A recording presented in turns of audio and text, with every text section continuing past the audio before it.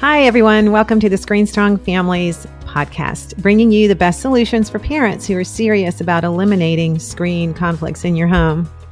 This is Melanie Hempy, and I hope everyone is doing well today. If you're new, I'm so glad you found us. If you've been around for a while, we're so thrilled you're back.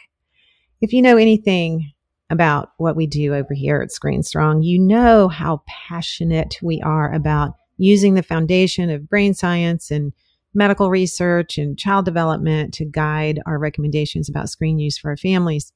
I think most of you know that I have had a lot of experience making a lot of mistakes in my own house, but with my nursing background and all of my friends in the medical community, it's been really fun to gather all this wonderful research. And today we are thrilled to have a very, very special guest with us. Her name is Sarah DeMoff. She is a friend of Dr. Doug Gentile, who you know is a good friend of ours. And actually, we heard just recently on a podcast. Sarah is a clinical child psychologist. She is an expert on children's media use and problematic media use in adolescents. And she is the director of the Family Health Lab at Central Michigan University. Welcome, Sarah. Thank you so much for joining us. Thank you so much for having me. I'm really excited to be here. Well, I'm telling you, the first time we met, I knew that we had to dive into some more conversations. And so I'm just really thrilled that you're here today. Please start just by telling us about your work and really, why did you get passionate about this issue of kids and screens? Yes, so I had the privilege and opportunity to study with some great researchers in the area of media effects when I was in graduate school, and so I was really introduced to the impact of media and screens on us, on young adults and adolescents when I was in graduate school, thinking about what I wanted to pursue for my first thesis project or for my dissertation. Mm-hmm. And so I really got interested in that because of some amazing mentors that I've had. And then when I started doing my clinical work, it just became so apparent that it went beyond just how what we see on TV or what we see in video games impacts us. It's also, at that time we had the release of the iPhone and tablets, and it was just kind of culminating all these different opportunities for more screens in the home. And whereas before I, was really focused on older adolescents and the content on TV and video games, and how it impacted their, adolescents' beliefs about themselves and others. And then I started to see that, that's very important to understand how what we see on TV or in video games impact how we see ourselves and others. But we also have this other issue. And that's that we have these mobile devices now that are in the hands of younger children. And so it went even beyond just the content piece, but also the interaction piece. What do these devices mean for our relationships with others? What does this mean for other types of mental health concerns that the children with whom I was working kind of had these comorbid issues where it was both anxiety or depression and problems online, or it was oppositional defiant behaviors in children and problematic video game play. And so it was really this kind of culmination of my research interests and my clinical passion that just kind of blended together. And I moved away from more of the research on kind of broader, what's the impact of media content on body image or aggressive behaviors and whatnot, to what do these mobile devices mean for clinical populations, for the kids that I work with and for their parents. And so I started to really incorporate my passion in this research with my clinical expertise. And that brought me to developing some, I think, really cool measures for parents and for clinicians to use to identify what's problematic and how does this intersect with other challenging behaviors that we see in children and adolescents. And importantly, can we use this opportunity in working with our children and adolescents in clinical work to also target or address problems that relate to screen time? Because it would be a rare instance where I'd have someone come in that didn't have something related to their media use or screen time behaviors Wow. that we should try to change. Isn't that's just kind of mind boggling because I agree with you totally. I like what we see boots on the ground here with all the work that we do. I totally agree with you, but isn't that interesting for you as a research person to see and to notice that too, which I imagine is the reason why you get so motivated to do all these research studies, is because you see it over and over and over again. Like it's just so fascinating to me. Let's talk. I want to talk about your research in a minute, but let's start off by talking about that great clip that I saw that you did on the Today Show. So if anyone's interested in watching this, you can go to Sarah's website. We'll give you that at the end. But that was a great little show clip, and just that interview, you were. It was just fascinating for me to watch that, how you kind of carry out this research, but then helping parents play with their child. This was so interesting to me. The thing that popped out right away was how parents don't know how to play with their kids anymore. I mean, I mean, is this something that I'm just seeing, or is it something that you notice? Like media use has sort of replaced a big chunk of really important child development. Right. Yeah. So, I think what I've been lucky to be able to do is really combine my clinical expertise with my research on screen time and media use, and why I think that's so important, and why I really want more clinical psychologists and social workers and nurses to consider including and studying media use and screen time in the work that they do and with whom they work, is because so much of some of the barriers to making changes around screen time and media use tie back to challenges maybe in parenting, challenges with certain risk factors in our children. So, if you have a dysregulated child and you're struggling to figure out how do I get them to comply, how can I navigate these challenges in our house when there's other stress, or there's families who have parents that they're working multiple jobs. It's really hard to navigate what the reality is right now, especially even more so now with the pandemic. And so I found that for a lot of families, there was so much stress. And if I took away just immediately the screens, there would be, I think, a rupture in the clinical relationship and the progress, because until we make sure that the parents they feel like they're confident in their skills with managing meltdowns related to screen time and managing noncompliance, it could be an uphill battle. And so what I found, with families coming in here, they into our clinic, they may have some behavioral issues that we need to address before we can make some of the bigger changes related to screens. And so what you saw in the Today Show clip was we were showing really the first component of our intervention, which is let's just first help build these what we call child-centered skills. So that let's help parents learn how to play with their kids, have positive interactions,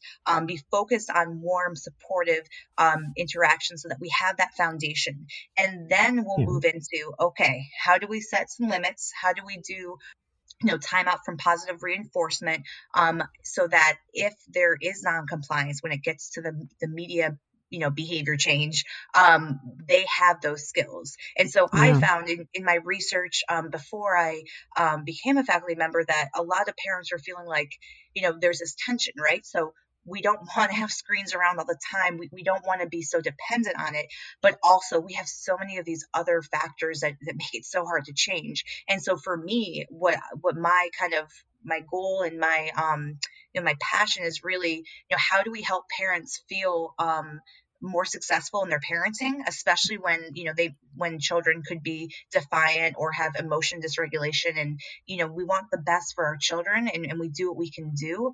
But if we can give parents the skills to maybe change up how they address screen time, and see that, wow, my child actually really loves to just spend time with me without a screen. I mean, if you don't have those experiences, it may sound ridiculous to you that no, there's no way that my child will want to spend time with me compared to a screen. But it's actually true. They do. Yes. They want feedback from you. They want attention, and they want to have a shared experience. And so when I saw that, and when I saw how improving some of the parenting strategies kind of trickled down into being successful in changing the media parenting practices, that gave me a lot of confidence that no matter what stressors are in your life, no matter what some of the barriers are to change, I feel like there is such a menu of options of behaviors that we can work on changing, that there's something that we can do, even if it's not all at once. We can make a change related to some nighttime screen time media use. We can make a change Hmm. related to in being more present when your child's on watching TV or playing video games. You know, we can foster some small behavior change and get that momentum for the bigger changes that parents want to make. So sometimes I feel like just showing parents that, yeah, it's a skill to learn. You can learn it, and maybe challenging it first, but once you get some success, we can tackle some of those larger issues.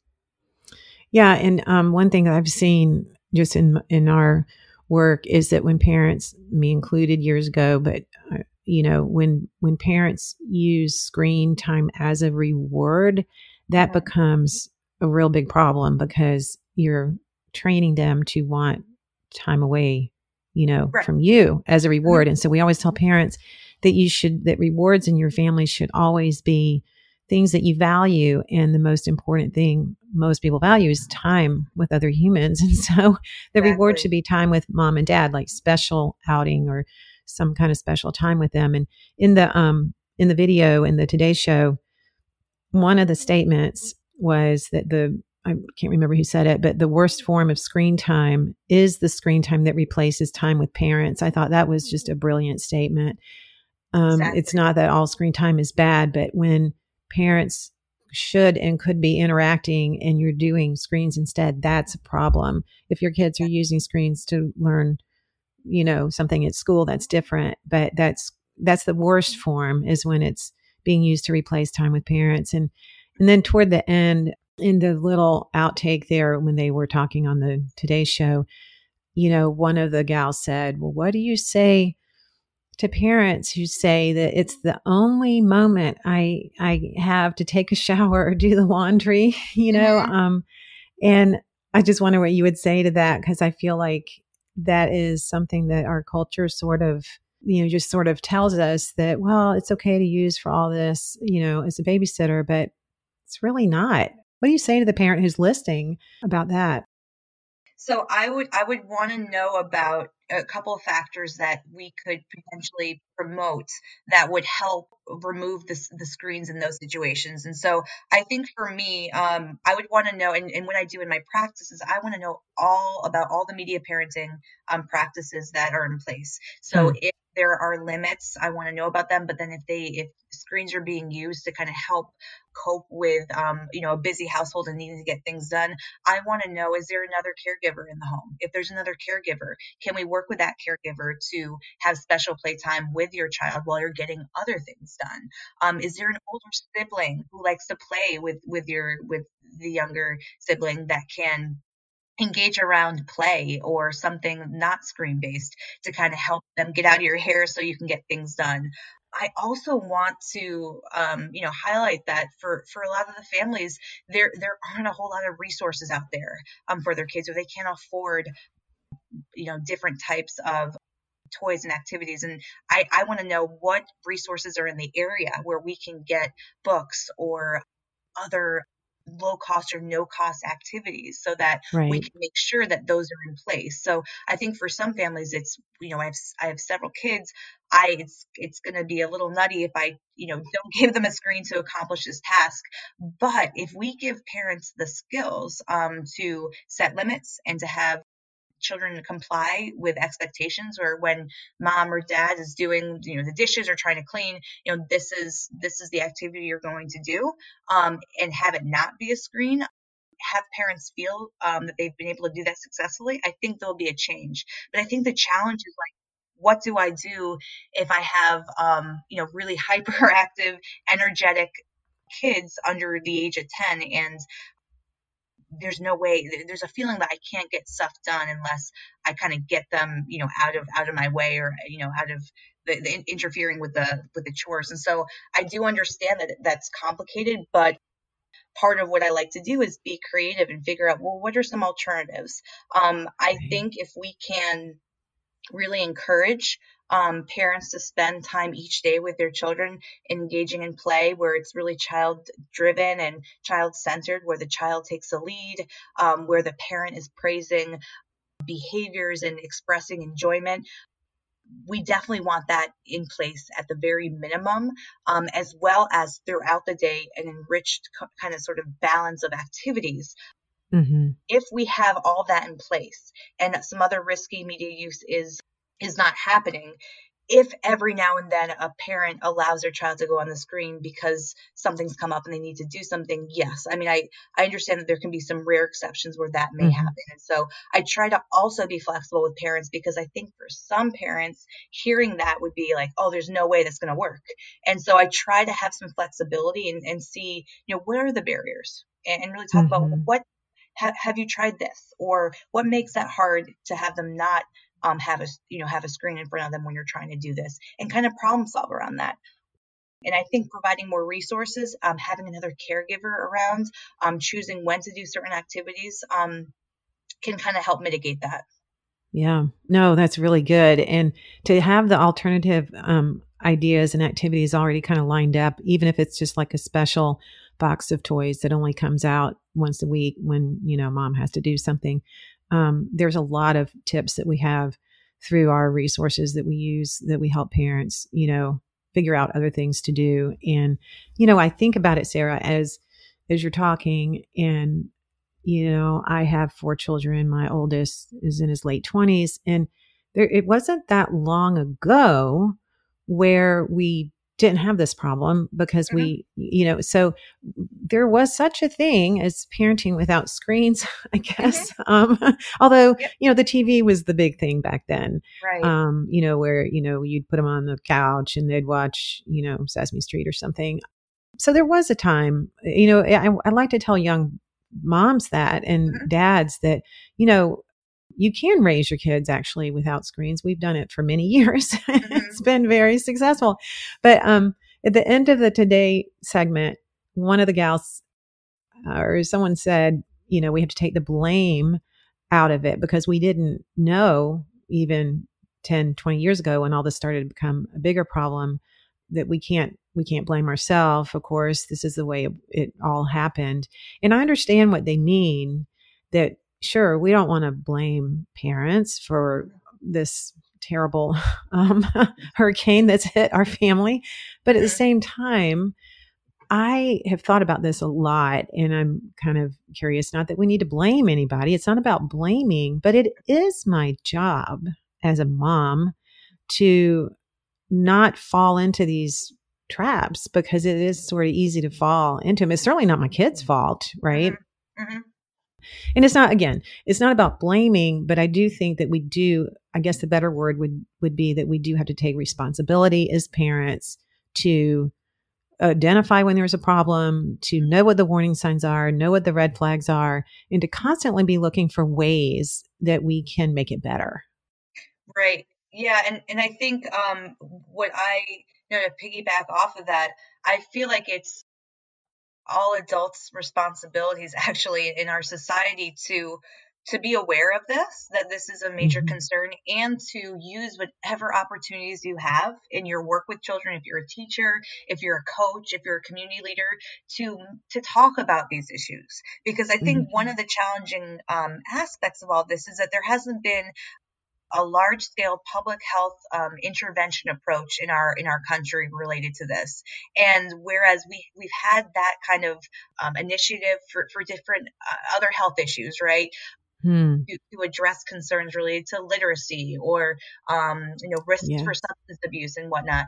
I think we need a very similar one for this, because what I spend a lot of time doing is just first helping people learn how to have these conversations with kids, whether they're your own children or children that you're mentoring or teaching, supporting, or providing therapy to. I feel like because it's such a major issue, and there hasn't been a targeted response at a universal level, that we have to take every opportunity we have when we're working with children or when we're raising children to integrate lessons about technology balance, lessons about how media affects us, because it has huge implications. And so that's also what I think is important is in terms of responsibility. I think as a whole culture, we need to more readily be able to have these conversations and hold some technology companies accountable for predatory sorts of marketing and tactics to get children on the screens. And I think, the hesitancy I have sometimes with, I mean, obviously, parents, you're the most important people in your child's life, obviously. But I also think sometimes corporations or certain companies have used that as an excuse to not hold themselves accountable. So, like, parents have complete control, so I don't really have to follow or adhere to or agree to regulations because parents are the ones that have the ultimate decision. Yes, we want them to, of course, but also some of the tactics used make it really hard for parents to navigate, especially when the child is high risk. And that's, as a clinical psychologist, the primarily the families with whom I work is the children who already are having some challenges in their development or emotion regulation or behavior. So I think we all play a role. We all play a part. When I think of it that way, when it seems like we can come together to address these issues, I feel very empowered. And I hope that parents and other people do too, because I think the message that so many of us get is there's no hope. So why don't you just give up? And that is not what we want. I hear that so often. And so I am constantly trying to battle up against messaging around, technology is all that your kids want to do. I mean, or going online is the only thing that's enjoyable. Well, for some kids that are having problems with screen use, yes, that may seem to be the case. That's a red flag right there.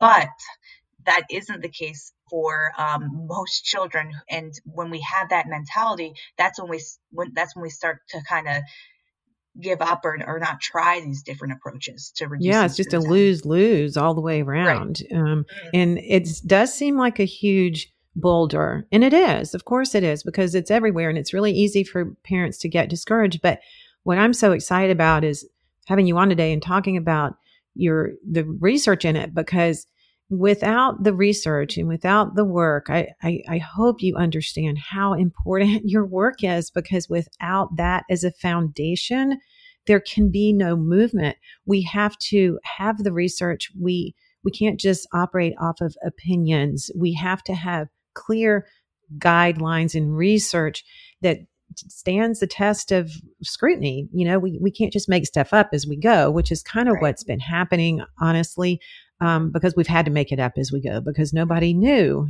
I didn't know 20 years ago what was happening to my kids, But now with the research we have, so let's talk about some of your research. I'm so fascinated with all this, and I love the fact that you have done a lot of research with adolescents and eating problems and how that's tied to screens. I know you have one adolescent's addictive phone use, associations with eating behaviors.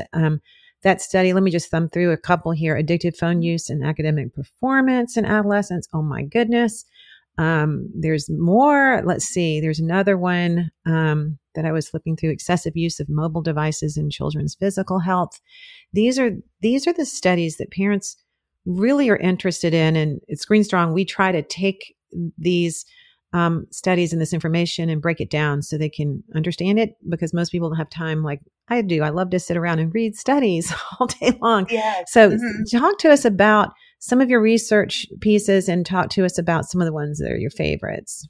Yeah. So, and just let you know, it should be updated, but if you ever want access to the full article, I know that some parents obviously don't have access to some of our journals because they're really expensive. And so what I've done is I've put PDFs up there. And so if you're ever interested, in doing like a post or sharing about a summary for parents Okay. about what we found. I'm happy to kind of direct you to that. If one's not available, let me know, but they should be up to Yeah, date. So definitely.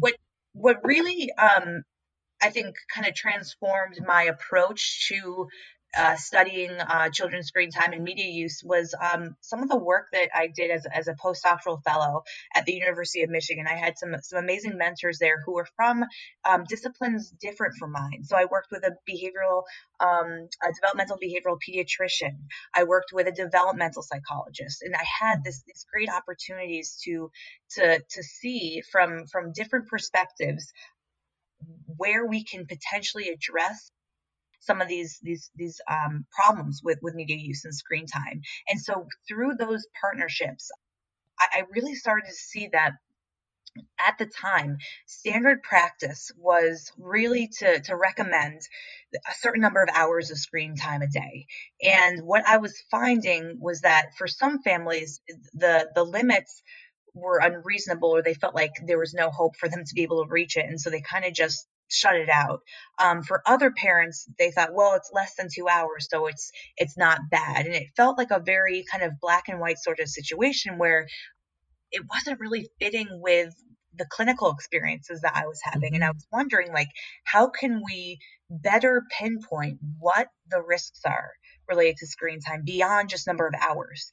Because there's so much more that matters. And so, what I loved doing in those on my postdoctoral fellowship was learning from families, learning from parents about what are some of the challenges to changing screen time, and when does problematic media use emerge? How does that occur? And can we find a way beyond just asking about number of hours to pinpoint that to help parents realize, oh yeah, Mhm. this is the problem. And the biggest piece where I've kind of blended my clinical background with my research interest is identifying, assessing, and really, pinpointing who has the most risk for problematic media use, and what are those signs. And so Mm. kind of pulling from my clinical experiences, I even with television, I was hearing from families like they have meltdowns when I try to shut it off.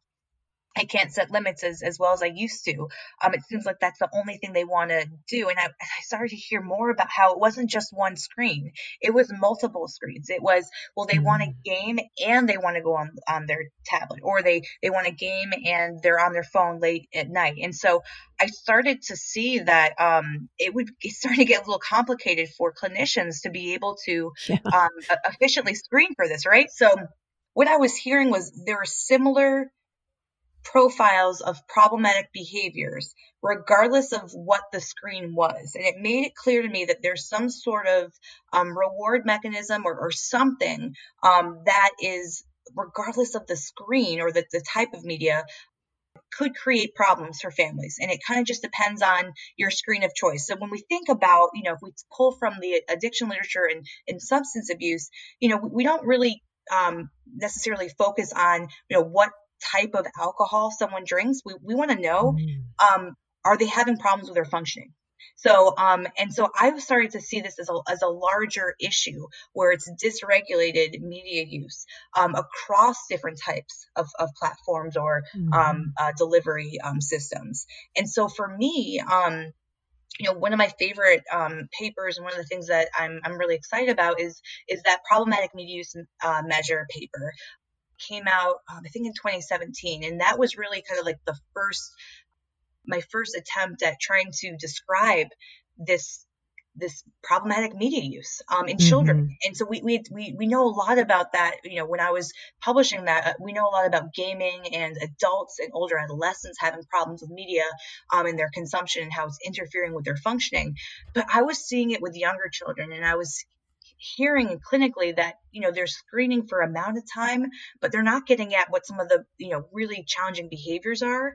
And we might have more buy-in from parents if we say, hey, let's not focus on number of hours yet. Let's focus on how this is interfering with your child's life. It's interfering with the family's Mhm. functioning, because that is what highlights to me that there's an issue and that changes need to occur. Um, Mhm. So that's something that I, was really excited about, as well as I have my first paper on like our theory. So my collaborators and I have a theory of how we believe problematic media use develops in childhood. So what are those mechanisms? What are those risk factors? And ultimately, the goal is to have the support to test this theory and see, is it are these risk factors really the ones that we want to make sure that we target, at our pediatrician visits when the child is, first born? Are these the things that we want to screen for when we're working with children who are getting mental health care services? So for me, I kind of see this as it's a process, but I think by articulating what the risk factors are and the maintaining factors, what keeps kids engaged in problematic media use, that's so critical for tailoring and designing intervention treatments for these children and adolescents. Because if we don't know what the mechanism is, like leading to problematic use or maintaining it, it's hard to target that. And I'm very excited about that paper as well. So what are some of, just off the top of your head here, we won't hold you to anything, but what are some of your gut feelings around what these risk factors are?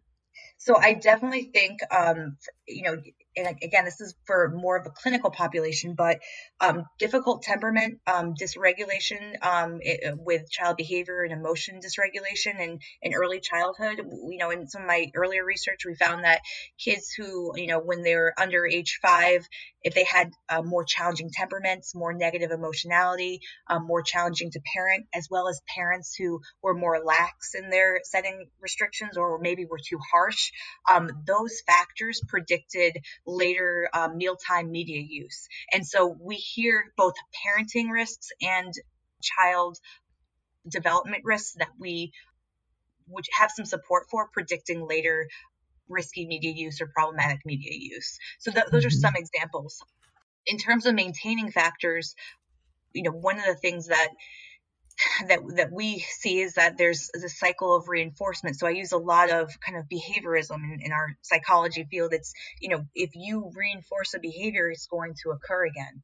And so we see this as very much behavioral, that if we keep reinforcing the use, both for the parent and the child, it's going to be really hard to stop that. And so we have to break that cycle of reinforcement by setting limits, by finding other activities that are enjoyable, by giving parents the skills to handle the negative reactions that will come when you start to make some change. Because right now, for so many children, that screen is so reinforcing that it's very hard to imagine something else. But there is something else, and that's the parent, and that's other activities, and they will be enjoyable again. It's just that we have to break that reinforcement.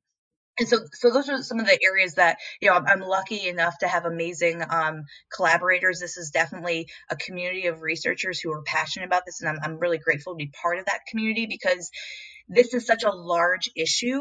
The more people who study this, the better. Like, there is no, we need more people studying this. And especially in my field, in clinical psychology, I'm one of the few researchers that is developing these interventions, and the people with whom I work who are tailoring interventions to address this. I just get so excited because there's only so much I can do without additional resources and support. And so I'm also all about mentoring the next generation of media researchers, because this is, I think, such a huge domain, and it needs to get the attention it deserves.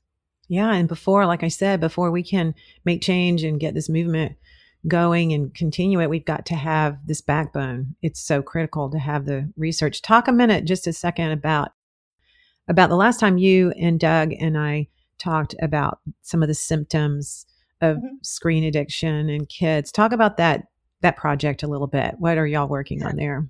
So we really want to identify what are the best indicators, the most accurate predictive signs that if a child or an adolescent or even a young adult says, yep, I do that tells us that there's something going on here related to an addiction or problematic media use. And so for us, I mean, prior to some recent years, we focused a lot on the amount of hours. And as you can imagine, especially the pandemic, unfortunately, the average amount of screen time is so high that number of hours in and of itself may not be able to give us the best indication that there is a problem, or there could be a problem.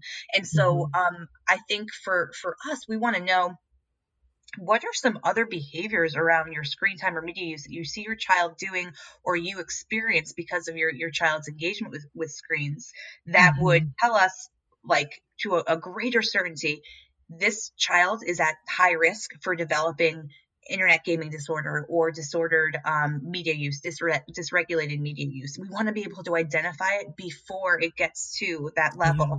And so thinking about this creatively, and thinking about, when we interview other clinicians and other people who are passionate about this, like yourself, we want to hear, what are some of those symptoms that we haven't been assessing, haven't been including.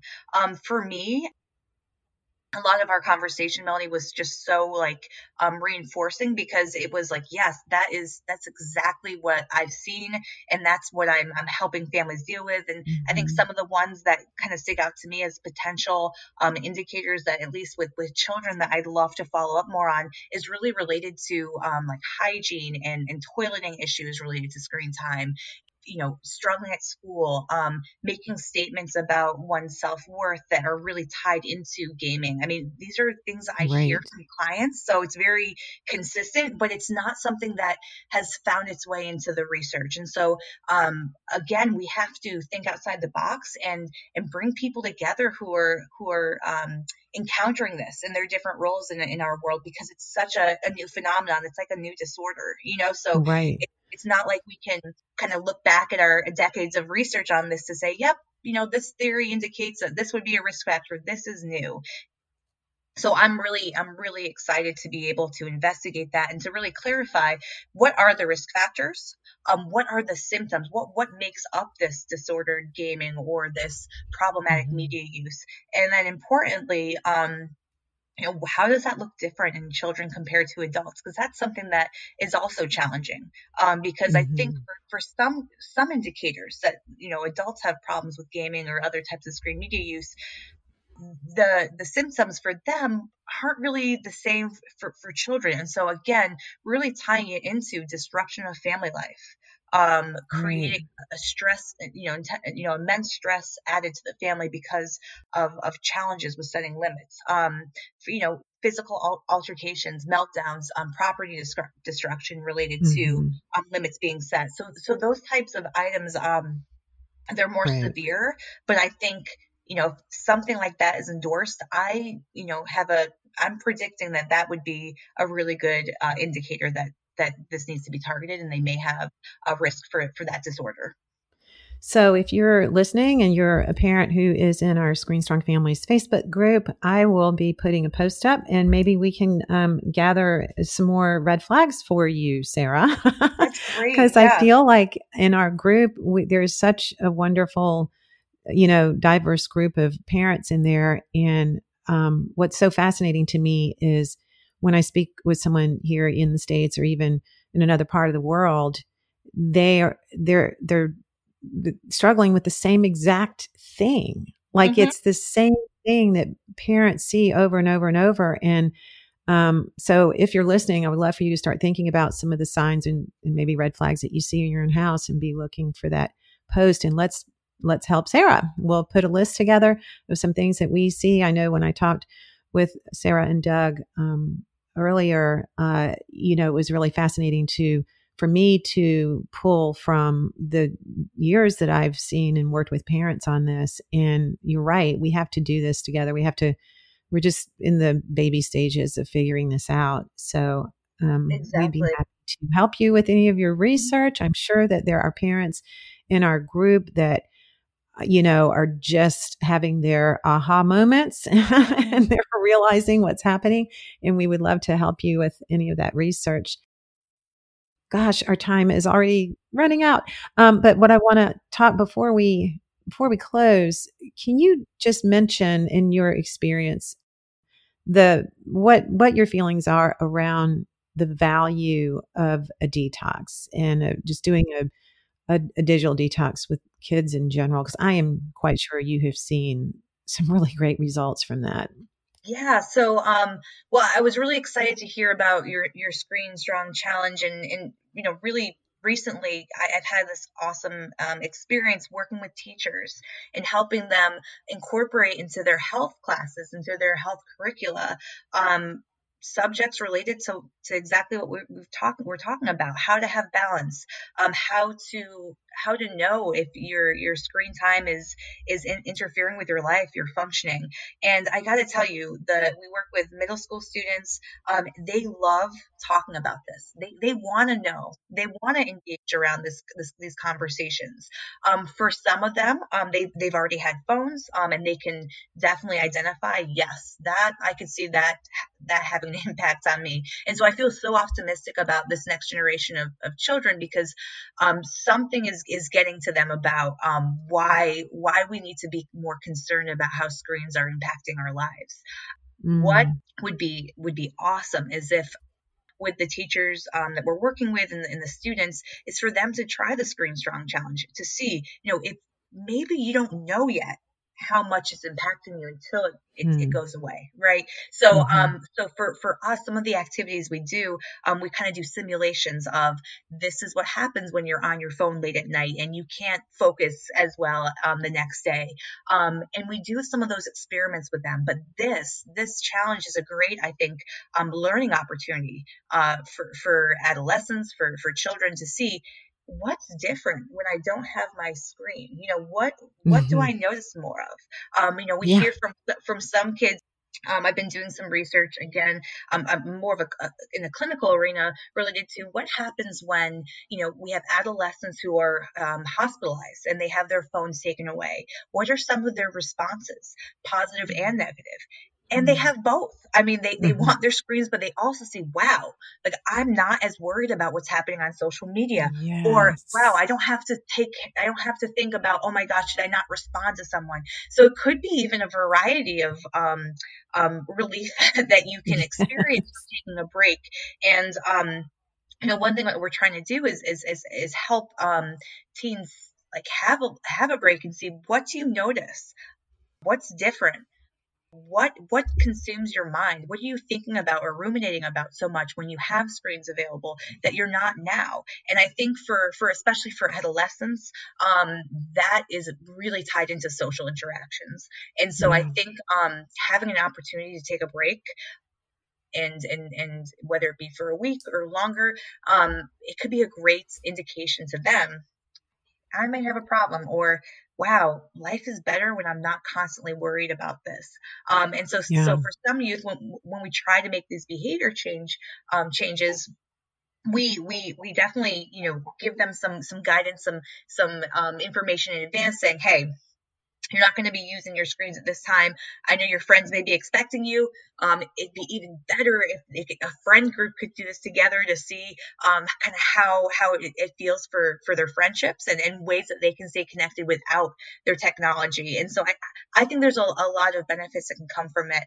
Yeah, thanks. We're seeing the same thing. We love what you just said about the schools, because we are actually promoting this in schools. We just had a school do this, I think last month, and we're going to be getting the essays back that the kids wrote. It was a group of juniors and seniors. And the fun thing was, like you just said, it was a group of them doing it together. So they had their friends, it wasn't like just one kid maybe doing the challenge, but they had their friends to talk to, and they didn't feel is strange, I guess. So that was really cool when the schools did it. So if you're a teacher out there, be sure and contact me more about how to implement this in your school. And the other word that you said that I love, what you said was the freedom, or you said something, or maybe I just thought you said that.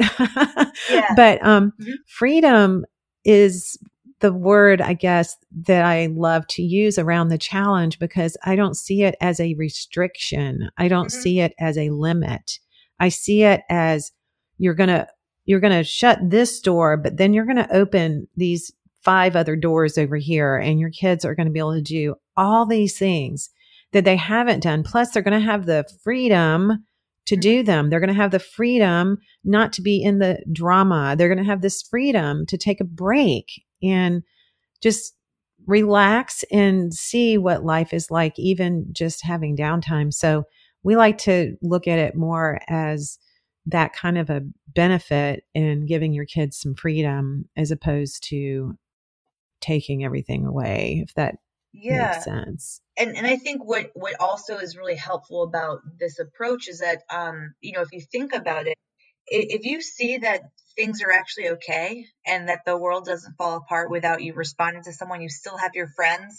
I think it also helps kind of do a little paradigm shift in our minds about how much constant connection do I really need? And you see that you don't really need that much. And once you see that, actually, I didn't use my phone all through the night, and I actually haven't been engaging with my friends on social media, and I still have friends.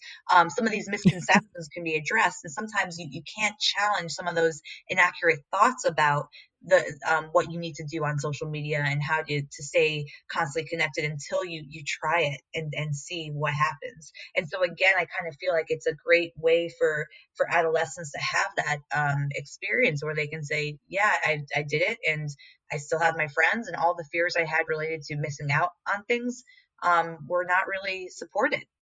It's one really interesting thing that teenagers say after they do this is, and I never thought of this, and so we can talk about it some more later, but one thing that they have told me is they get this renewed excitement about seeing their friends because when they're on social media, they're constantly connected, yada, yada, yada, just every minute.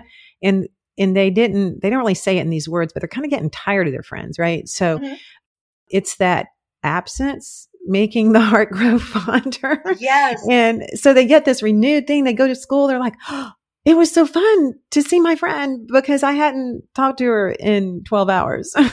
Exactly. So, what's so interesting is that even as adults, I think we feel that way too. Like I took a break from watching, I think it was probably the news. I just I'm not going to have it all the time. I'm going to take a break. And I'm like, oh, I actually want to watch something on TV. It wasn't just there. Like you actually do find that you get actually more enjoyment out of something that you can't do all the time. And so, I think that's a great point.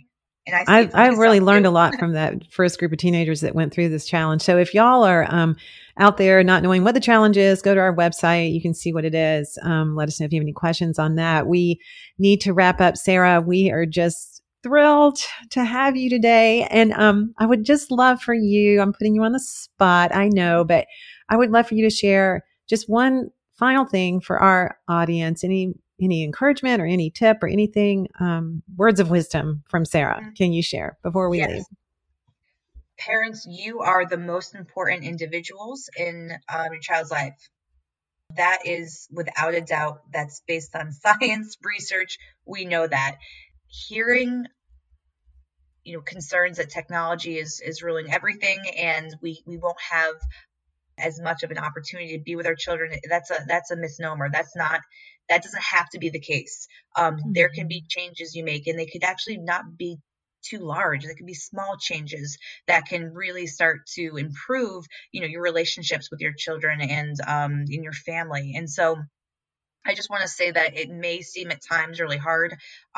It may seem like you're powerless compared to the rewards that may come from gaming and whatnot, but that's not the case. People are more powerful, and parents are more powerful. It's just having to kind of shift up what we're doing to get back on track. And I'm confident that if you take some of these approaches, if you work on improving some of the skills around setting limits, and take some risks, you'll see some benefits. It just may be hard at first.